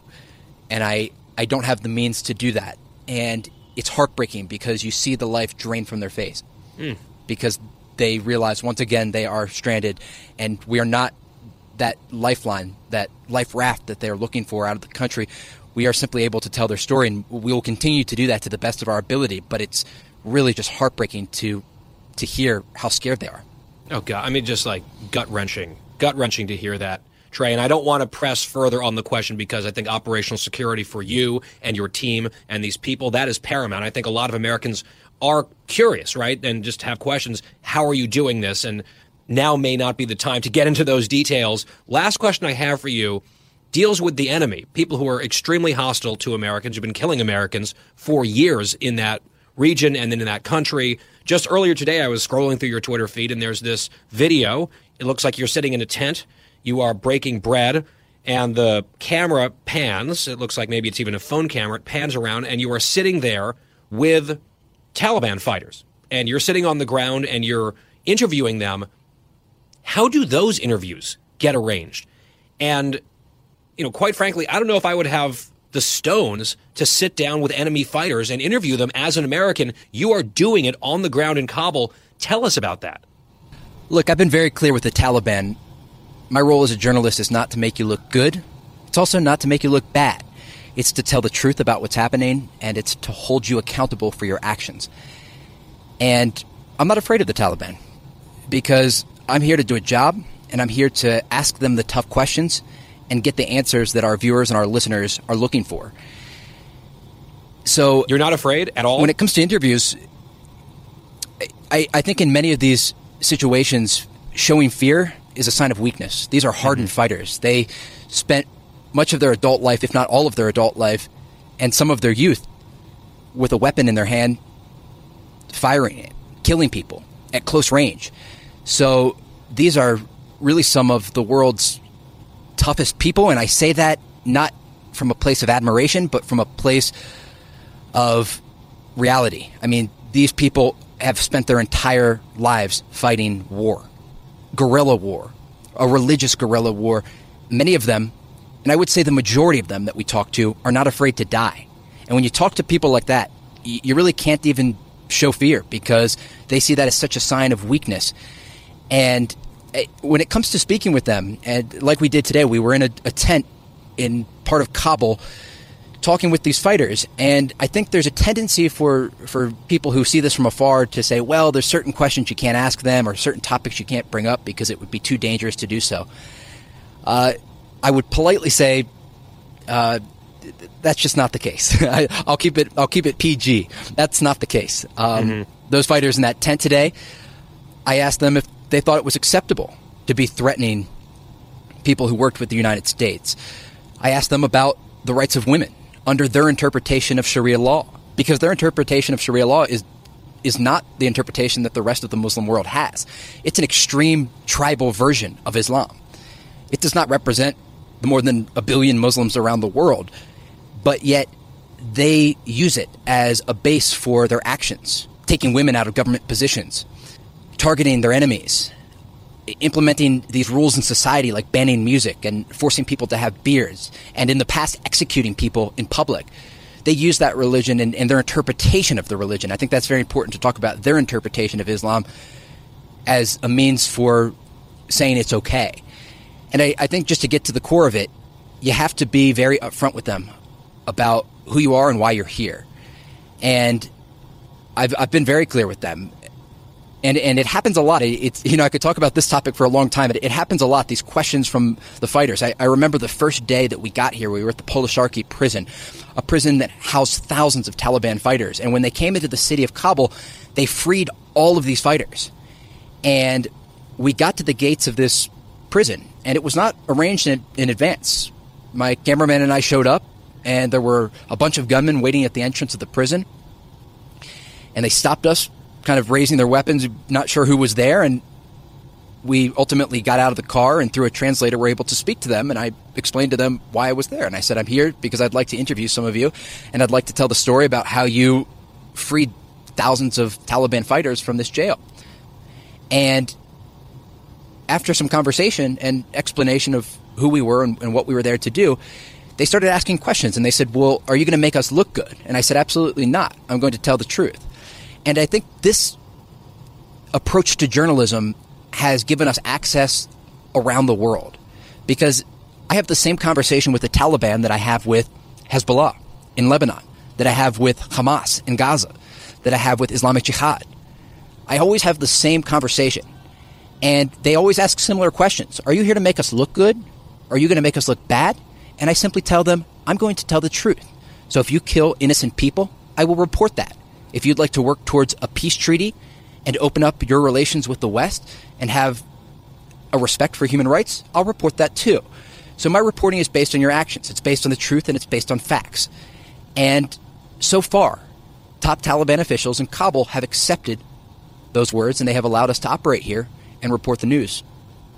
Well, it's pretty incredible to listen to the words that you're saying and to think about what that looks like in practice. I can nod along in an air-conditioned studio in the middle of Washington, D.C. It's a very different question on the ground, face-to-face, with hardened jihadists as you prepare to interview them. And you may not evince any fear, so please allow me to worry on your behalf. I will fear vicariously. How about that? And we will continue to root for you, watch your work, pray for your safety, and for your continued superb coverage from on the ground in Kabul, Afghanistan. Trey Yingst, foreign correspondent here at Fox News. Trey, stay safe. Guy, thanks. It's the Guy Benson Show.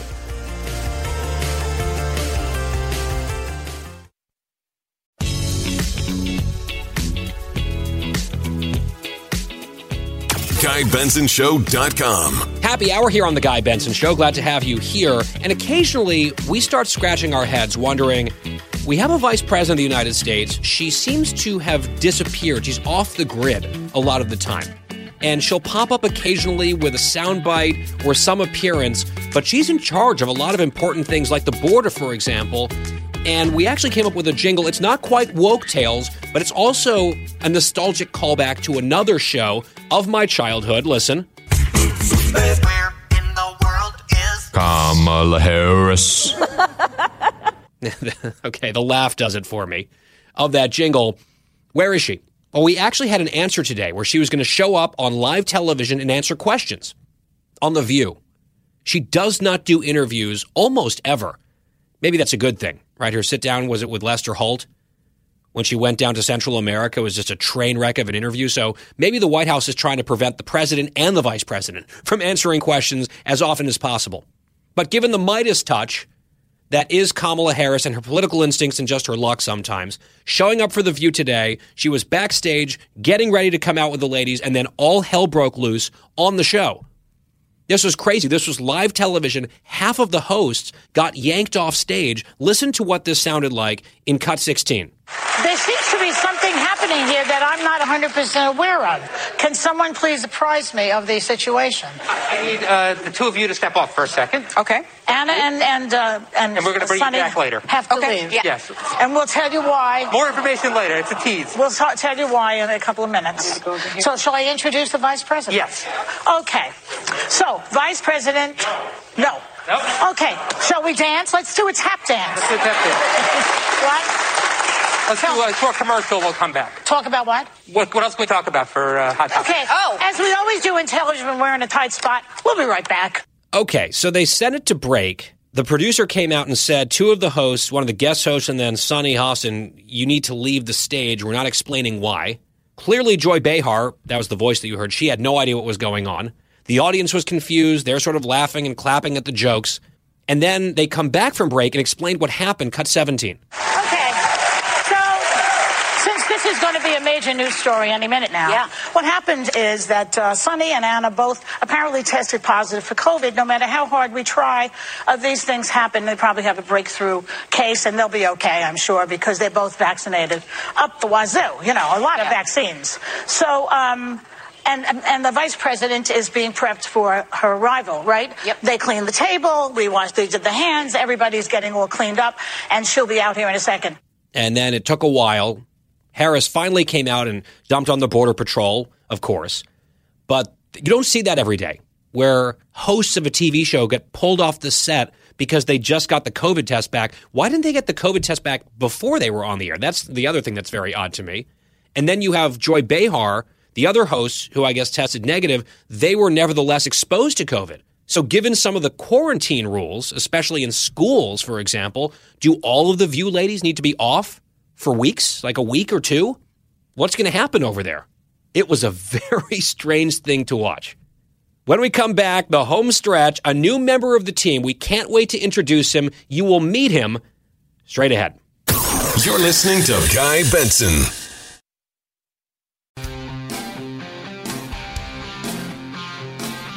Home stretch on this Friday here on the Guy Benson Show. Thanks for being here.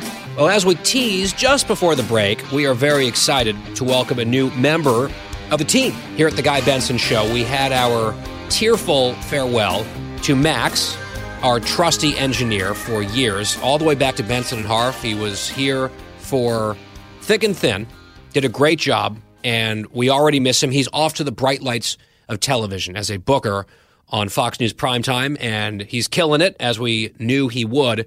But this then required us to replace Max. I know producer Christine would say that Maxie is irreplaceable, but in fact, this is what we have to do.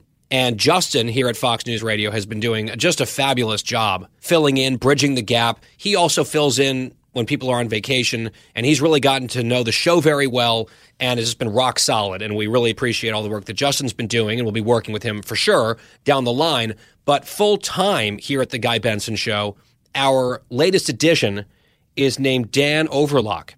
And if you happen to be a big sports fan like I am, and you happen to be a fan of the Dan Patrick Show, which is a nationally syndicated sports radio show, of course, Dan spent a lot of time in his career, Dan Patrick, at ESPN as a sort of premier Sports Center anchor. He's a huge name. And he ventured out on his own and has this massive show that he does. He really has a huge audience and a lot of reach in the sports world. Well, Dan Overlock worked with Dan Patrick on that show for a decade. And we are very excited to have Dan joining our team as our engineer. And I'm excited to also have like a fellow hardcore sports fan on the crew because, with all due respect to Christine and Wyatt, not sports fans, not knowledgeable, even sort of in a conversational way about sports. Dan is very, very into sports and comes highly recommended. I actually had a good conversation with Dan Patrick about him.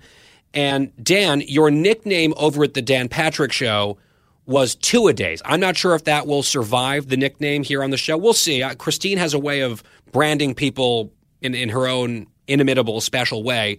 But A, welcome. B, where did the nickname Two-A-Days come from? Well, Guy, thank you so much for having me. I'm having a great time here learning and being with everyone here in New York. Two-A-Days came from when I started, I was 22, and I had the kind of Bieber bangs haircut. And there was an MTV show called Two-A-Days about these Alabama quarterbacks. And one of my bosses at my last job thought I looked like one of them, so it just stuck. Because Dan Patrick's Dan Patrick, and I can't be Dan also. So a nickname was extremely necessary. Were you okay with that nickname, Two-A-Days? Were you okay sort of being likened to these Bama bangs wearing SEC quarterbacks? It was fine at the time because I was only 22. I wasn't much older than them anyways, so it didn't really matter. Right. But then it shortened. You're a full adult. Yeah, yes. And then it shortened just into Twos. So people call me Twos with a Z at the end, apparently. Twos with a Z. Okay, yeah. I'm going to write that down. Again, I can't guarantee you that I will be calling you Twos. That's fine. But it's possible. One other thing that I want to ask you about as we introduce you here to the Guy Benson Show audience before we let Christine do whatever she's going to do here, and I don't even really have great insight. Uh-oh. She just said to trust her, which is usually not a good idea, but we're going to do it for some reason in this final segment of the week. You, if I'm not mistaken, were on American Idol. Is that real? That is real. I did. I auditioned. I didn't get through, but I did the full audition and all the rounds that it takes to get there to be on the television segment. And yeah, it was quite the journey. What did you do in your audition? Did you sing? Did you have a guitar? What did you perform? I sang and played guitar. I did Ed Sheeran, one of his first single. I can't remember the name of it, but I played guitar on air. It was Harry Connick Jr., Jennifer Lopez, and Keith Urban. Was that back in the Fox era before it shifted over to ABC? It was the last year of Fox, yes. So. And you had a friend, like someone that you actually know pretty well, who actually won American Idol? Yep, my buddy Nick, he won the year before that, and he was kind of the reason why I did it. He came on the show with Dan, and they kind of tempted me to go on and try it. And we grew up together. He was my roommate after college, and so they had me do it, and didn't get as far as him, unfortunately. Yeah, I guess he won the whole crown. And he won the whole crown. What's his name, Nick? Nick Fradiani. Okay, so fans of American Idol will know who that is. With all due respect to Nick Fradiani, I've never heard that name before, I don't think, but fans of the show will know, and you're buddies with him, and you made it all the way through to the audition, and, well, we'll have to judge. You know what, Christine? The hazing of Dan Two-A-Days Overlock is just beginning, frankly, here at the Guy Benson Show. Let's look up. It has to exist on the internet. His audition, if it was on the show. It's got to be out there somewhere. Maybe we will have to listen to it here on the show, live on the air together, and we, including Quiet Wyatt, the rest of the team, can judge him like American Idol judges. Oh, can and we you can be Simon, the mean judge. Just That's don't you. do the accent. No. I'm Paula Abdul. You're totally Simon. Yeah. And seeming like a little drunk at all times. You are Paula. You are Paula. That's fair. Wyatt's going to have to somehow be Randy. He just has to say dog a lot. I think you can pull it off. As Dan just told us, those were not the judges that actually judged him, right? We're doing even older school American Idol judges. Okay, fine. I'll be J-Lo if you insist. All right. Yes. All right. So let's put a pin in the rollout of Dan Overlock. We'll be getting to know him as the show unfolds in the coming days and weeks and months. But Christine, my understanding is you today want to quiz our new hire, Dan, on what he has learned over the course of his first week at Fox and at the Guy Benson Show. And you want to do this in the style of a game show / pop quiz. So, Justin, if you could hit it.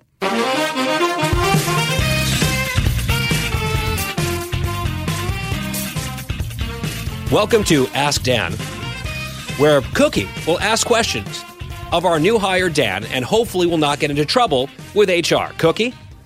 Well, thank you, Guy Benson. Hello, Dan, and welcome. Welcome to the Cookie Quiz Show. Thank you for having me. Okay, so these questions, there's 10 of them. Now, Dan, you've been here for about 2 weeks. I think you've heard a lot of the home stretches and obviously a lot of the shows. I'm not going to quiz you yet on the news. Has it been 2 weeks already? It has. Wow. I know, time flies when you're having fun and also you're dealing with an interesting cast of characters. You were thrown right into it with Christine. It's not like working remote or phone calls. You have been side by side with producer Christine. There were a lot of questions to be answered of things I heard and trying to figure out certain stories and backgrounds and, I'll be the one. All right, so how perceptive has Dan been? I guess this is the exercise here. All right, Christine, I'm actually very eager to know if I'm going to have the answers to these 10 questions. Oh, you will. Okay, question number 1. What is Guy Benson's favorite drink? Ooh, it's Finnish long drink?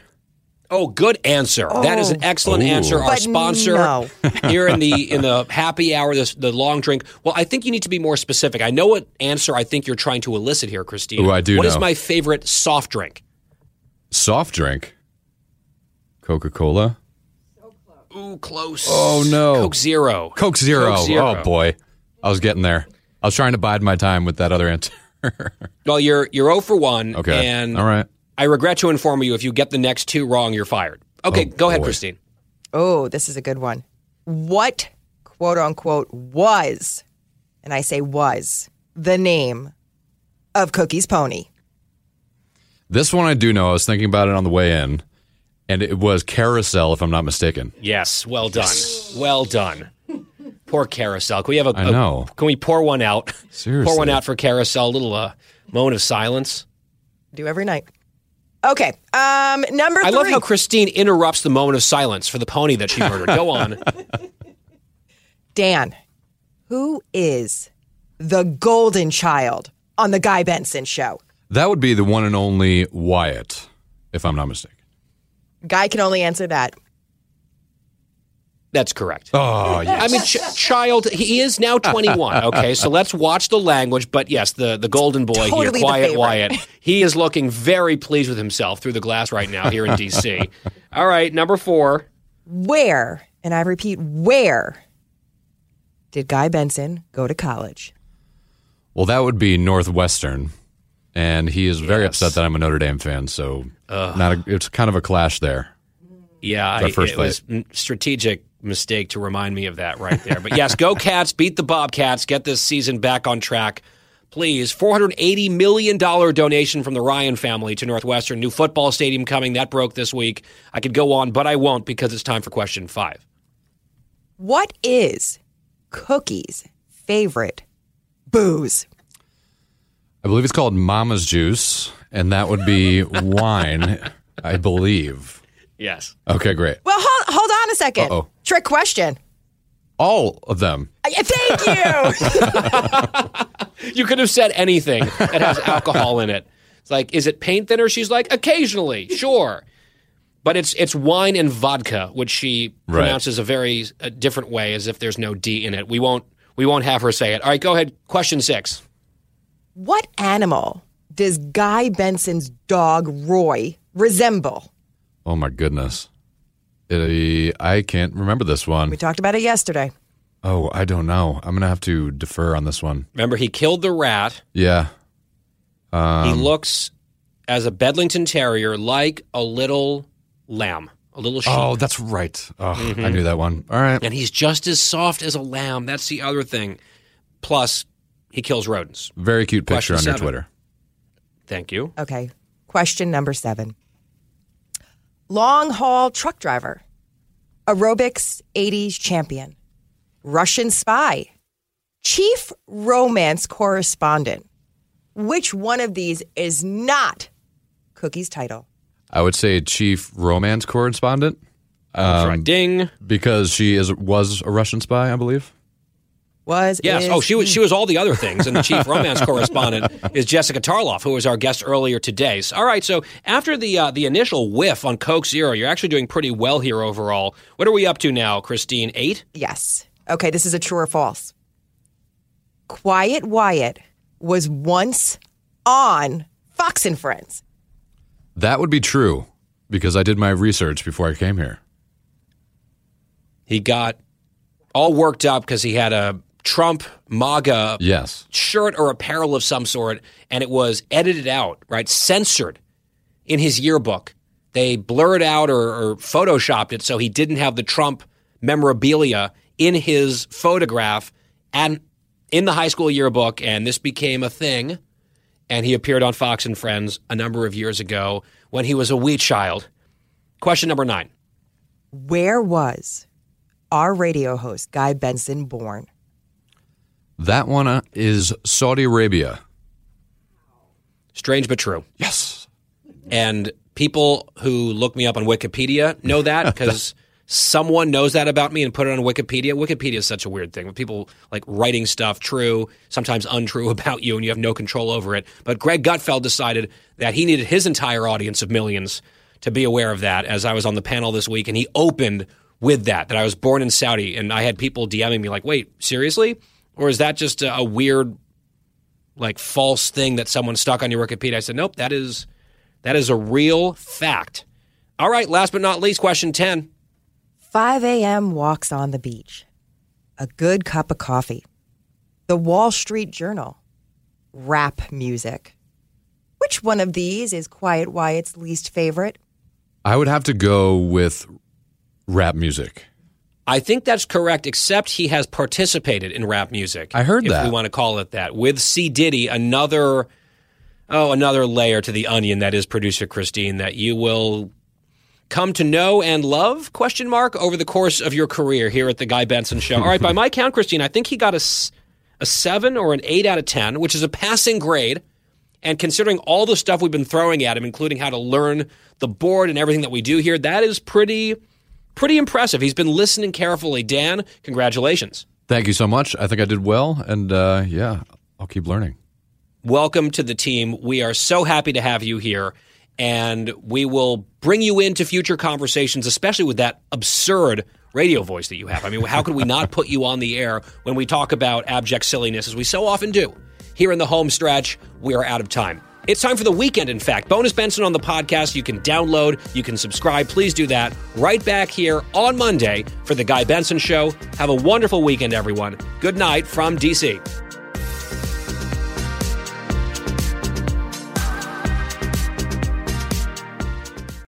Listen to be part of the conversation with me, Brian Kilmeade. I'll talk about the biggest stories of the day and get your take along with some of the biggest newsmakers around. Listen live on the Fox News app or get the podcast at BrianKilmeadShow.com. From the Fox News Podcasts Network, subscribe and listen to the Trey Gowdy Podcast. Former federal prosecutor and 4-term U.S. Congressman from South Carolina brings you a one-of-a-kind podcast. Subscribe and listen now by going to FoxNewsPodcasts.com. Listen to the show ad-free on Fox News Podcast Plus on Apple Podcast. Amazon Music with your Prime membership, or subscribe wherever you get your podcasts.